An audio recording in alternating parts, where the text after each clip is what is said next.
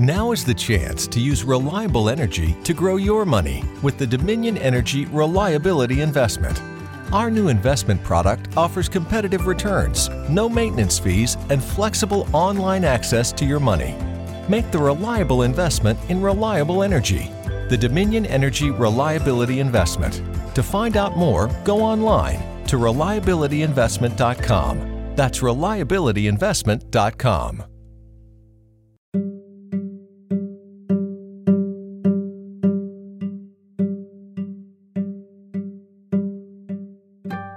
In 2015, there were 344 homicides in Baltimore City, its highest rate since 1993. 42 of those homicides were in the Northwest District, 37 of which were the result of a fatal shooting. There were 67 additional people shot in the northwest part of the city that year, the majority of them in the neighborhood of Park Heights. 14 people were shot, 4 of them fatally, near the intersection of Park Heights Avenue and West Belvedere Avenue, where Pimlico Racetrack was built nearly a century and a half ago. One of those victims was 22-year-old Kevin Jones, and 2 out of the other young men shot dead on that block were among his wider circle of friends. In total, at least 5 people who died from gunshot wounds in Park Heights in 2015, Kevin Jones actually knew. Terrell, Smiley, Evan, there have been as many more in the years since. My cousin was a good guy. He was awesome. All he did was work, go to school, and work. All he cared about was his family. That's it. That's all. He wasn't in the streets. He ain't make no trouble for nobody. He wasn't no bully. He wasn't into no gunplay, none of that. All he did was work and go to school, and it's not fair. We just can't get around this. It's so sad. We just can't get around it. And whoever did it, they really don't know. They took all our hearts out because we all loved him so much.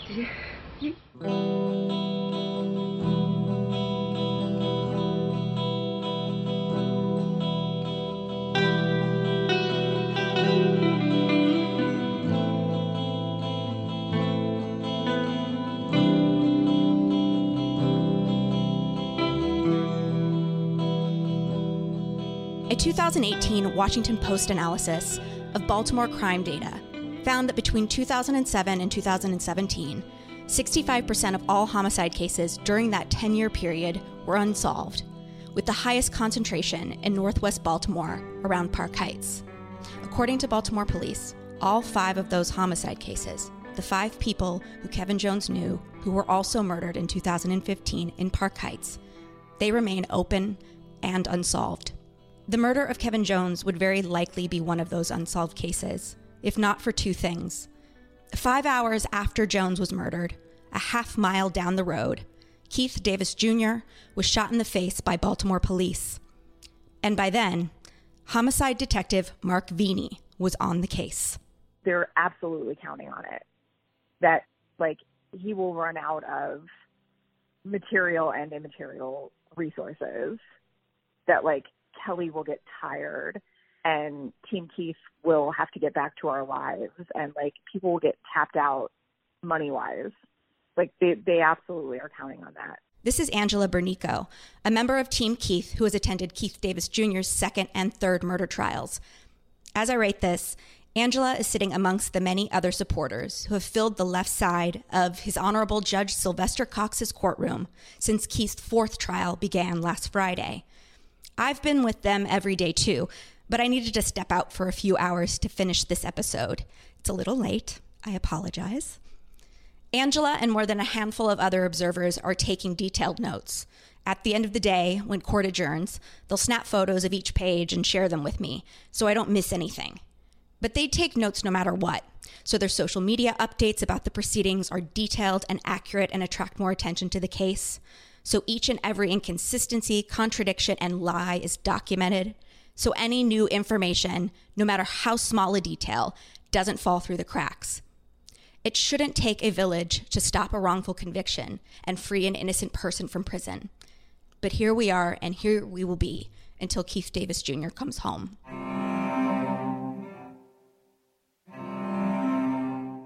On Wednesday morning, before the jury was brought into the courtroom, Deputy Public Defender Deborah Levy told Judge Cox that the state had been withholding significant information that further undermines the credibility of their case.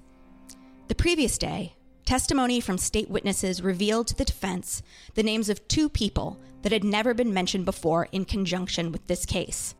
One of them was a former Baltimore police officer with the last name Butler, who'd been in the computer crimes unit. Butler wasn't called as a witness by the state, but his former colleague, Arnold Pittman, testified that the two of them retrieved surveillance footage from a store around the corner from where Kevin Jones was killed. The original footage was saved onto a thumb drive, but as Levy pointed out during cross-examination, the evidence control envelope contained a CD. Pittman testified that the computer crimes unit had just 2 thumb drives for such a purpose, for the entire unit, so the footage was downloaded onto a disk. He did not watch the footage all the way through, he admitted. He just watched a few seconds at the beginning, then at the middle, and then at the end to make sure it worked. Levy asked, how could he be sure that the footage and evidence on the CD was the same as the original saved onto the thumb drive, especially when the 2 information retrieval reports that Pittman brought with him that had never been given to the defense? Well, they had Butler's name at the top, and neither officer had signed the bottom. Kelly Davis, Keith's wife, she wasn't in court on Tuesday, but when she heard an officer with the last name Butler was mentioned, his strange first name popped into her head, Staccato. She'd seen an article about him in the Baltimore Sun. Kelly was in court the next day. She'd seen an article about him in the Baltimore Sun. Soon, she was dialing Levy's number.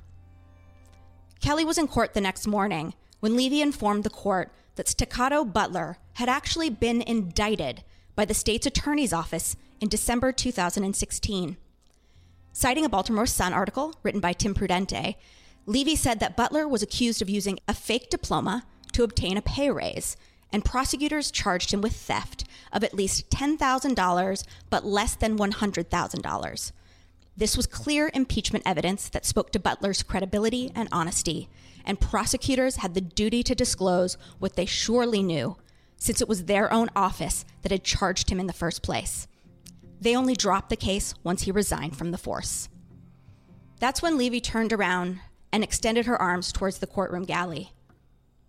She said, "It's only because of the defendant's family and the community that the defense learned about Mr. Prudente's article and were able to bring this information to your honor. Like I said, it takes a village."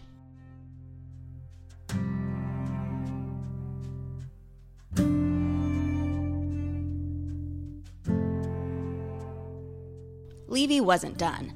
The second person named for the very first time in connection to this case was Donnie Long, another security guard who worked with Kevin Jones at Pimlico Racetrack. His name was mentioned during the testimony of Major Michael Singletary, who's the head of security for the Maryland Jockey Club. According to the crime scene log, Singletary and another colleague from the racetrack arrived at the Pimlico parking lot at the same time as the first responding patrol officers. Singletary's testimony at prior trials has backed that up. This has always bothered me, though. Singletary was still at home when he learned one of his officers had been shot. How could he have possibly arrived so quickly? Levy's co-counsel, Brandon Taylor, must have been bothered by that too, especially when Singletary recalled getting a call from a security lieutenant at approximately 4:50 a.m. That was the time of the first 911 call. "How did your lieutenant find out that Kevin Jones had been shot?" Taylor asked. "The lieutenant had gotten the information from the captain who ran the stables," Singletary said, and the captain had gotten that information from another security guard who worked on the other side of the racetrack at the entrance on Hayward Avenue. That guard's name was Donnie Long. So Donnie Long told the stable captain, who told the lieutenant, who called Major Singletary at 4:50 a.m. and informed him Kevin Jones had been shot on the Pimlico parking lot. According to the police dispatch, Northwest District Officer Paul Heffernan and his sergeant, Richard Brown, were informed for the first time that there was a shooting to respond to at 4:53 a.m. When I was hearing this testimony, I scribbled Donnie Long's name in big letters down in my notepad. Several members of Team Keith mouthed his name with puzzled looks on their faces. As soon as court adjourned, I found Long on Facebook and sent the link to Keith's defense team. His profile photo showed him in his full Pimlico uniform. The next morning, after informing Judge Cox about Staccato Butler, Levy dropped another bomb. Overnight, her team was able to find Donnie Long, and early that morning, her investigator had interviewed him to find out what he knew about the murder of Kevin Jones. It turns out Long did have information, Levy said. Quote, information related to Mr. Jones's criminal history, his prior behavior that would motivate someone to kill him. Not only that, Levy said, but Long had given that information to not one, but two law enforcement officers. That information was never disclosed to the defense, not to Keith's current counsel, or to the two other defense attorneys who have represented him over the last 4 years. I can hear you from here, undisclosed listeners. That's Brady, bitches. As Levy was speaking, I turned my head to look over at Detective Mark Veney, who was sitting in the first row of benches directly behind the prosecutor's table. Veney had been anointed a state agent, and Assistant State Attorney Patrick Seidel had asked that he be able to sit alongside him and his co-counsel, Cynthia Banks.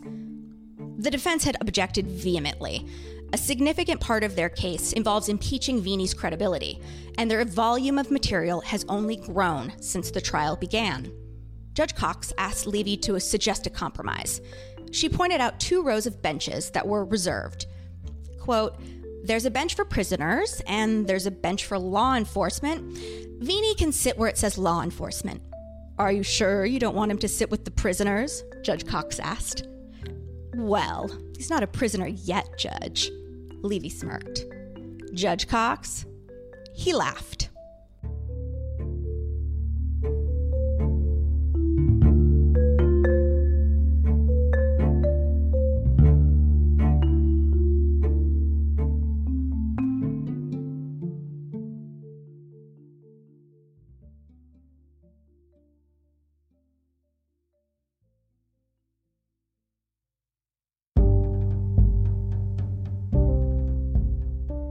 Native creates safe, simple, effective products that people use in the bathroom every day. This includes their deodorants, in which they use ingredients you know. Less is more with Native. They have fewer, simpler ingredients, so you know everything that's in their deodorant. Native has over 7,000 5-star reviews and has been featured in The Today Show, Women's Health, Elle, Good Morning America, Pop Sugar, Nylon, Hello Giggles, and more. Native comes in an unscented formula in the following scents: coconut and vanilla, which is the most popular scent, lavender and rose, cucumber and mint, and eucalyptus and mint. Now, I've been using the eucalyptus and mint for the past month, and it's been terrific. In Columbia, South Carolina, I usually have to compromise on something. Either my deodorant is too weak in the summer sun, or my deodorant is too harsh on my skin. But Native deodorant holds up to the summer heat, is gentle on my skin, and has a pleasant smell that isn't overpowering. But you don't have to take my word for it. Native offers free returns and exchanges in the US. And now, undisclosed listeners can get a special deal on Native. For 20% off your first purchase, visit nativedeodorant.com and use the promo code undisclosed during checkout. Again, for 20% off your first purchase, visit nativedeodorant.com and use the promo code undisclosed during checkout.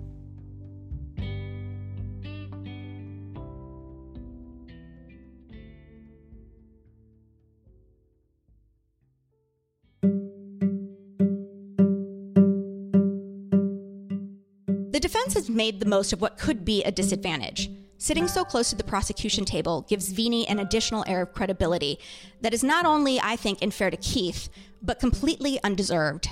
He's been allowed to hear all of the other testimony, apparently because the state sees him as an essential part of their team, given his knowledge.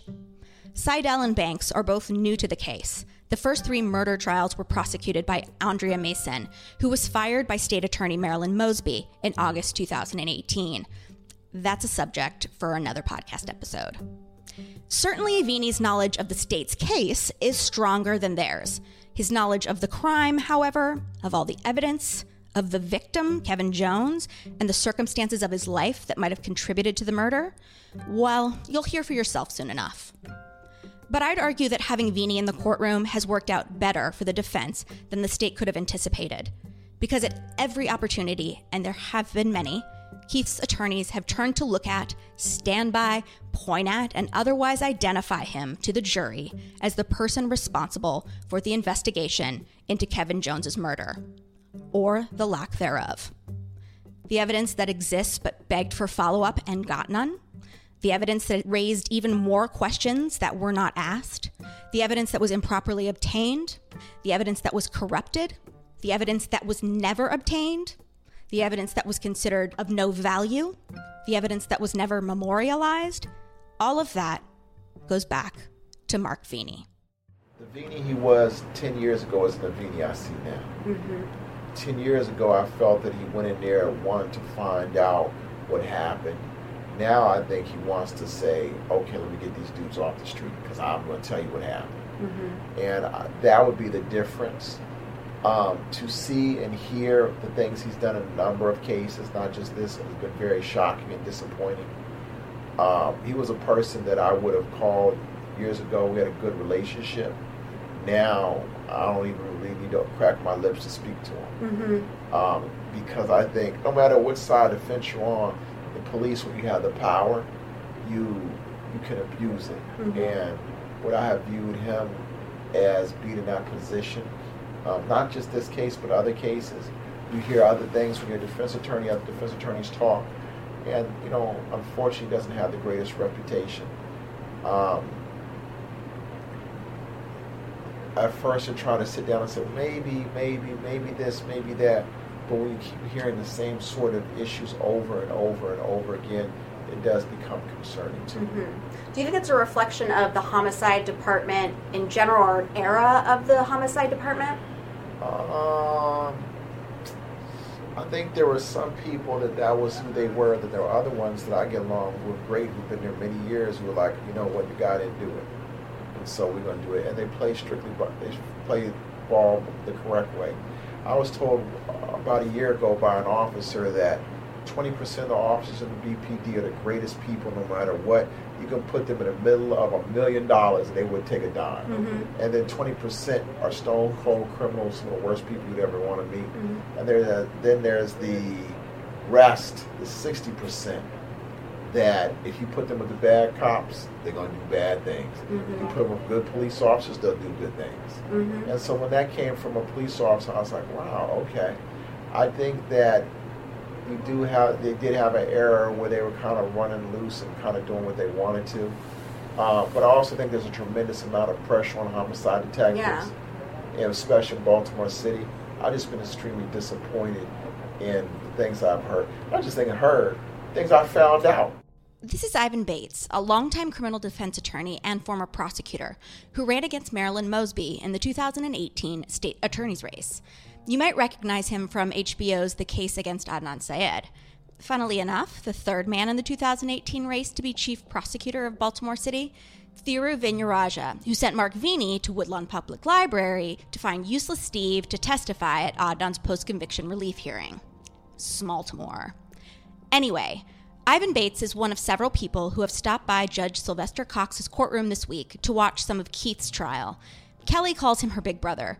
He checks in on her every couple of days just to make sure she's doing okay.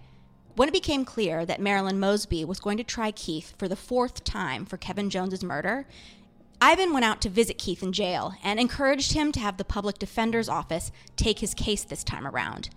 The PD's office is able to hire their own experts, which Keith has never had before, and Ivan was confident that Deborah Levy would handle his case herself. Ivan described Levy to me as a phenomenal trial lawyer who walks into the courtroom and smacks you in the mouth. Anyway, we'll hear more from Ivan in a bit. I want you to hear from Mark Veney, though.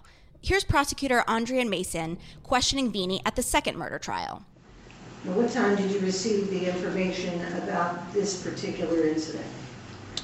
This particular incident, we were on a midnight shift. The homicide unit was notified around 5 o'clock, at the 5 o'clock a.m. hour, that our services was needed in the 5200 block of Park Heights Avenue. Are you familiar with that area? To some extent. Veney, according to my research, actually lived in Park Heights for a long period of time. He might have even grown up there. His parents still own a home in the neighborhood, although it's a little south of Pimlico. And of course, Veney has been a Baltimore police officer for 25 years. But already. Now, when you arrive on a scene, what do you do? So, if you can imagine, as a homicide detective, when you arrive on the scene, you don't know what to expect besides the fact that there's a death. And once you get there, you want to try to discover first and foremost the manner of that death. Is it a homicide? Is it a suicide? Is it a death of natural causes? So you really don't know what to expect. So you go there with an open mind, and once you arrive, you start immediately assessing the scene. Sometimes before you get to a scene, you may be armed with information that otherwise you would have obtained once you got there, such as in this incident, it was relayed that a male was shot. So so you already know going in that you're dealing with potentially someone that was just shot. And so you just prepare your mind for that. And once you see the environment that it occurred in, and when I say environment, the landscape where the body is, you start thinking and assessing that environment for physical or eyewitness evidence. Now, Park Heights and West Belvedere is a major intersection in the neighborhood, and just up the block from where dozens of shootings occur every year. Surely there are City Watch CCTV cameras somewhere nearby, right? City Watch is staffed largely by current and retired BPD officers for a reason, and those cameras are monitored and can be remotely controlled if an incident occurs within range. Here's Veney again at Keith's first murder trial in front of Judge Alfred Nance. Did you have an occasion to observe whether there were any cameras in the area? Yes. And tell the ladies and gentlemen of the jury, how did you go about that and what did you discover? So when we're en route to an incident like that, once it's known that there was a shooting, we have something called City Watch cameras. So City Watch cameras will immediately pan. They can control from the center of Baltimore. They can control any camera in the city, and they will advise you whether or not cameras in the area captured anything. They had advised me that there was cameras at Park Heights and Belvedere, but for whatever reason they were trained in the direction of some trees, and all it captured was the top of the trees, and it did not catch anything relative to this investigation. Next question, please. Did you ever review that City Watch video? No. Now, the camera at Park Heights and Belvedere, do you know which corner of the intersection it was on, or is it on a building? I can't recall exactly. It's right there on the corner of Park Heights and Belvedere. Thank you. I don't know. Thank you. This has been Veney's explanation at every trial so far as to why no CCTV footage was ever obtained. Prosecutor Mason sounded a little surprised by his answer, though.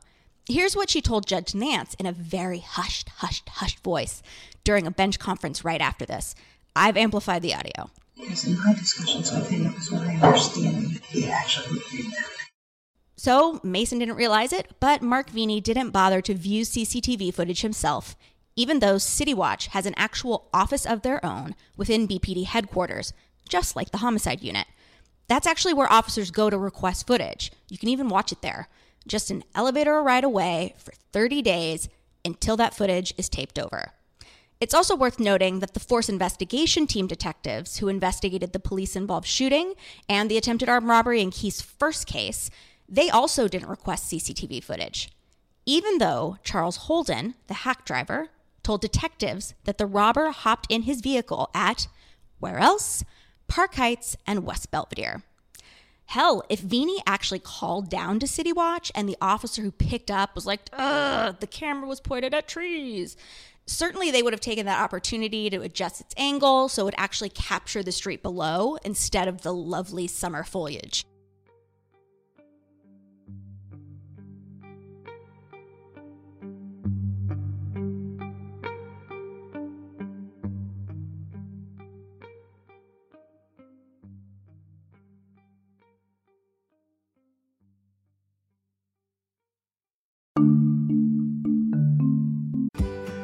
Now is the chance to use reliable energy to grow your money with the Dominion Energy Reliability Investment.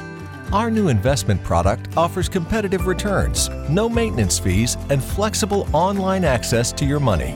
Make the reliable investment in reliable energy. The Dominion Energy Reliability Investment. To find out more, go online to reliabilityinvestment.com. That's reliabilityinvestment.com.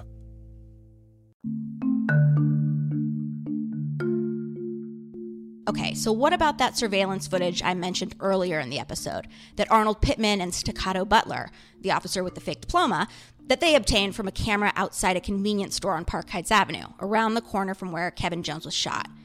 They actually got footage from a camera inside the store as well. One thing we learned from Mr. Pittman's testimony this week, though, there were actually 14 cameras connected to the security system, but Veney only told Pittman to download an hour and a half from 2 specific cameras. And so that's all Pittman got. Veney must have determined that they were the cameras that captured something valuable for his investigation. Actually, that's not exactly true. Here's Detective Veney at the first murder trial.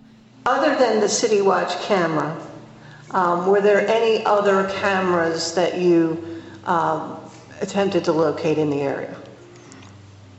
Yes. Tell the jury about that, please. The next day I went back and I realized that there was a convenience store that was open 24 hours and also a store, I believe the name of it is 5 Star. I noticed that they had surveillance cameras in there, so I went back and had our computer crimes lab recover the video from there. Were you present when that video was recovered? Yes. And did you review that video? Yes. Was there anything that you would determine was of any evidentiary value on either of those videos? No. So there were actually 2 stores with cameras that captured footage that Veney determined were not valuable to his investigation. To be sure, let's hear what he said at the second murder trial in front of Judge Lynn Stewart Mays. So realizing that Park Heights intersected with Belvedere, I went to a couple of the stores and I found 2 in particular that had surveillance cameras. So what I did was I went back to my office and I put in a request for the appropriate detectives to come out to download the footage from those cameras so that I could look at them later to see if maybe they had any value towards this offense. Did you have an opportunity to review that footage? Yes. And what, if anything, of value did you find on that video? I didn't find anything of evidentiary value. Do you recall what times the videos were? I guess I'm at, is it like a 24-hour period? Is it? So what I did was I put in a request for us to capture surveillance from the cameras a couple hours prior to the offense up to 12 in the afternoon.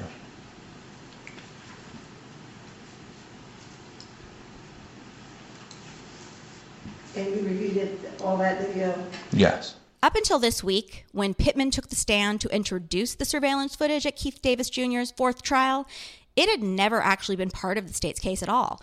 And until midway through the 3rd trial, the defense did not know it existed. Here's Megan Kenny, a member of Team Keith, explaining exactly what I mean by that. 3 trials. There was...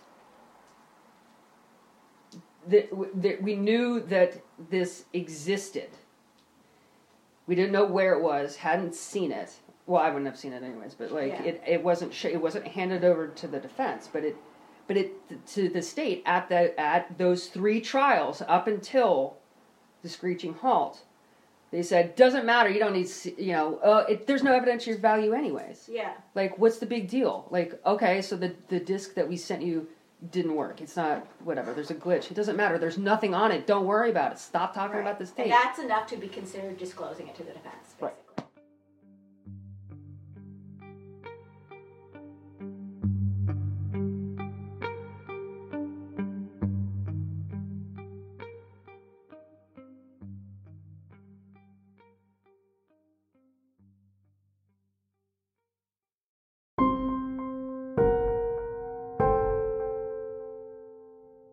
Keith was represented by defense attorney Natalie Finnegar at his third trial, and Veney was actually on the stand testifying to it not having any evidentiary value when Finnegar noticed something. It brought the proceedings to a halt. The footage that had been discussed but dismissed as worthless at the previous trials suddenly was physically being entered into evidence on a disc that Finnegar had never seen before. Did you have an opportunity to review those videos? Yes. Did you gather any information that was helpful to the investigation? No. Detective Veney, I'll ask you if you recognize first stage 40. Yes, this is one of the CDs. Excuse me. This one is one of the videos that we had recovered. Stage 41. This is a CD from the CCTV unit relative to the videos. And stage 42. Could we just approach, please? You may. I think this is from a different case. Have mercy. What? It's from a different case. I'm trying to figure out, strategizing in a very quick way, Your Honor, and I need to make sure I preserve the record and do all the right things, but I've never been provided copies of those videos. I actually thought that they had been destroyed, which is why in my jury instruction request, I actually put a missing evidence instruction request because that I thought would be relevant after his testimony.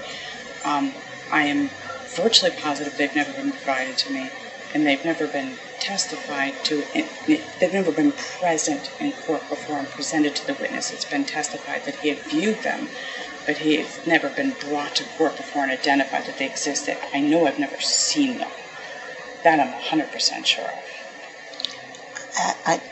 Ms. Finnegar just brought this to my attention, and I said I would have to check my discovery because I can't imagine why I would not have provided them. They've been provided to counsel in the past.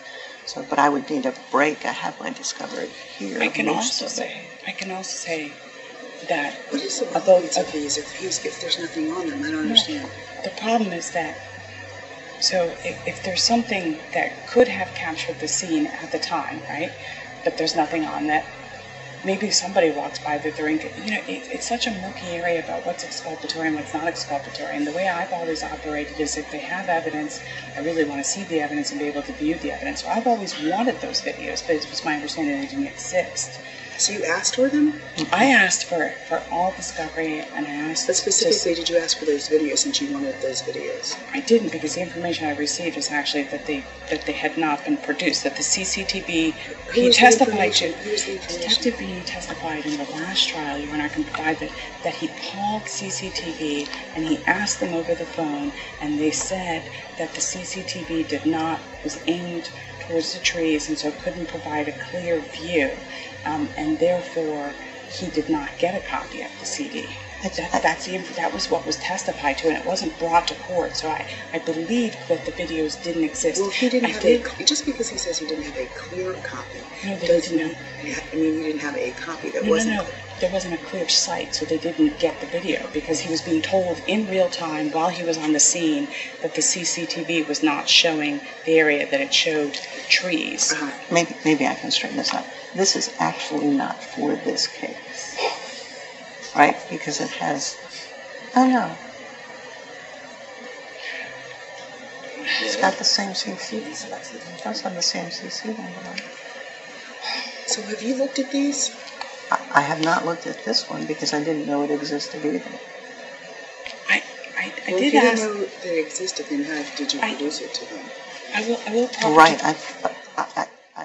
The whole situation was really confusing. This particular bench conference lasted forever. Then it was determined the footage needed to actually be watched. Judge Althea Handy was having a really hard time grasping why the sudden appearance of surveillance footage at a third murder trial might be alarming to Keith's attorney.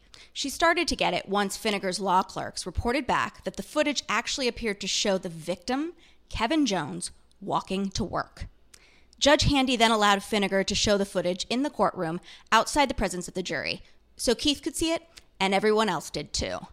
Trailing about 30 seconds behind Kevin Jones was someone in a black t-shirt and jeans whose face is definitely too blurry to see, especially once he pulls on a mask. Again, the person pulls on a mask. This is the footage that Mark Veney described at 3 trials as having no evidentiary value. Kevin Jones's mother and other family members were in the courtroom seeing this video for the first time. This was on a Friday in June 2018. Handy gave Finnegar the weekend to look at the video more closely to see how she might have been able to use it had she seen it earlier, and very likely to prepare a motion to dismiss the case. I was still living in New York at the time, and I came down to Baltimore that Monday and saw the video for myself for the first time. I've watched it dozens of times since. Kevin Jones is instantly recognizable. The guy who's following him, who's wearing the generic black t-shirt, jeans, and pulling on a mask, he really honestly could have been anyone. In that way that someone you don't recognize, have never seen before in your entire life, could be anyone. But it was not, and is not, Keith Davis Jr. Here's Kelly. So you sort of felt worried that, okay, yes, this is a huge discovery violation. Mm-hmm. However, what implication could this have in the sort of like longer term if it comes in? It was powerful, the fact that they just withheld it and tried to sneak it in. Right. I thought, I don't give a damn what is on the tape, because the fact that they held on to it is exculpatory in itself. Massive. The fact that they held on to it, reviewed it, said we reviewed it, stamped it, claimed it on the stand multiple times. I looked at it. There's nothing of evidentiary value on there. Was way more powerful. I don't give a damn if it was Donald Trump committing this murder. Yeah. Whatever is on there, you knew for a fact that you had this in your possession. You looked at it enough to know that it was not Keith. You also probably did whatever the hell you could to try to make it Keith. And when you realized that it wasn't Keith and you couldn't make it was Keith, you abandoned it. And then you only threw it in here now because you knew that his defense team was going to tear your ass apart for not getting that CCTV footage. So I thought, we don't need to look at this tape. We don't need to. I mean, we could look at it, see what's on there. What we saw was that it wasn't Keith. But what we did see is that there are things in that video that can be completely flipped around.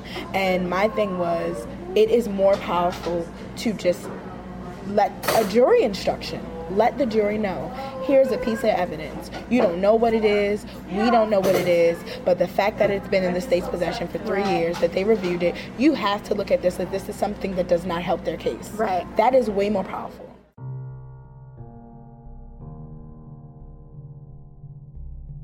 Kelly was worried, and she had every reason to be after this many years. And she was right to be too. After Finnegar's motion to dismiss was denied by Judge Handy, Veney testified under cross-examination. Up until Friday, you testified that they had no investigatory value, correct? Up until that time. Up until Friday? Yes. Does that mean that you consider them to have investigatory value today?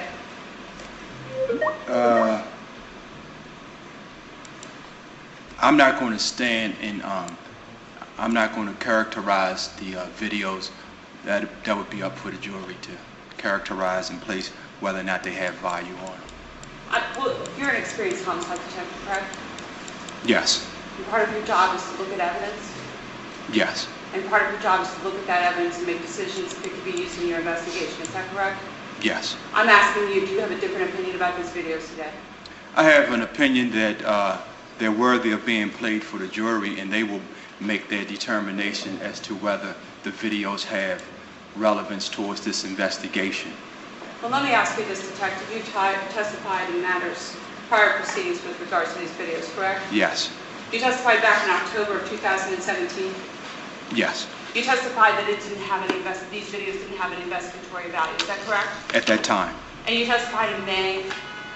At that time, yes. And at that time, they didn't have any investigatory value, correct? At that time. Is there anything about the videos that you believe have changed? So what happens is, with a homicide investigation... I'm asking you, Detective, is there anything about these videos that have changed? Have you seen them since then and they're different? They may have a different meaning now. Yes, they may have a different meaning. They may have a different meaning now. Yes. But the videos themselves haven't changed? No. When's the last time you saw the video? Did you see it over the weekend? No. Did you see it on Friday? No. Did you see it today? No. What conversations have you had over the weekend regarding these videos? I was away over the weekend. Okay. What about on Friday? Did you have conversations regarding these videos? No. With no one? No, I just knew that the videos was, well, when you all objected or you all were talking about the videos or whatever, I mean, when you all was in here. Okay, so when we all were talking about the videos and I objected, then you figured something's different with this video, is that correct? I make no conclusions. Okay. I don't assume anything. We're in a court of Right, law, we're in court. and the jury makes those decisions, not That's me. right. And you're under oath, right? Yes. Okay. And today, you're saying right now, maybe there's some investigatory value to them. Is that correct? Yes. Keith Davis Jr.'s third trial ended with a hung jury. The state has already entered it into evidence at Keith's fourth trial, and Mark Veney is expected to testify about its content, which he, on 3 occasions, under oath, described as being of no value to his investigation. But now, the state says that man with a mask, that's Keith Davis Jr. Monday on Undisclosed.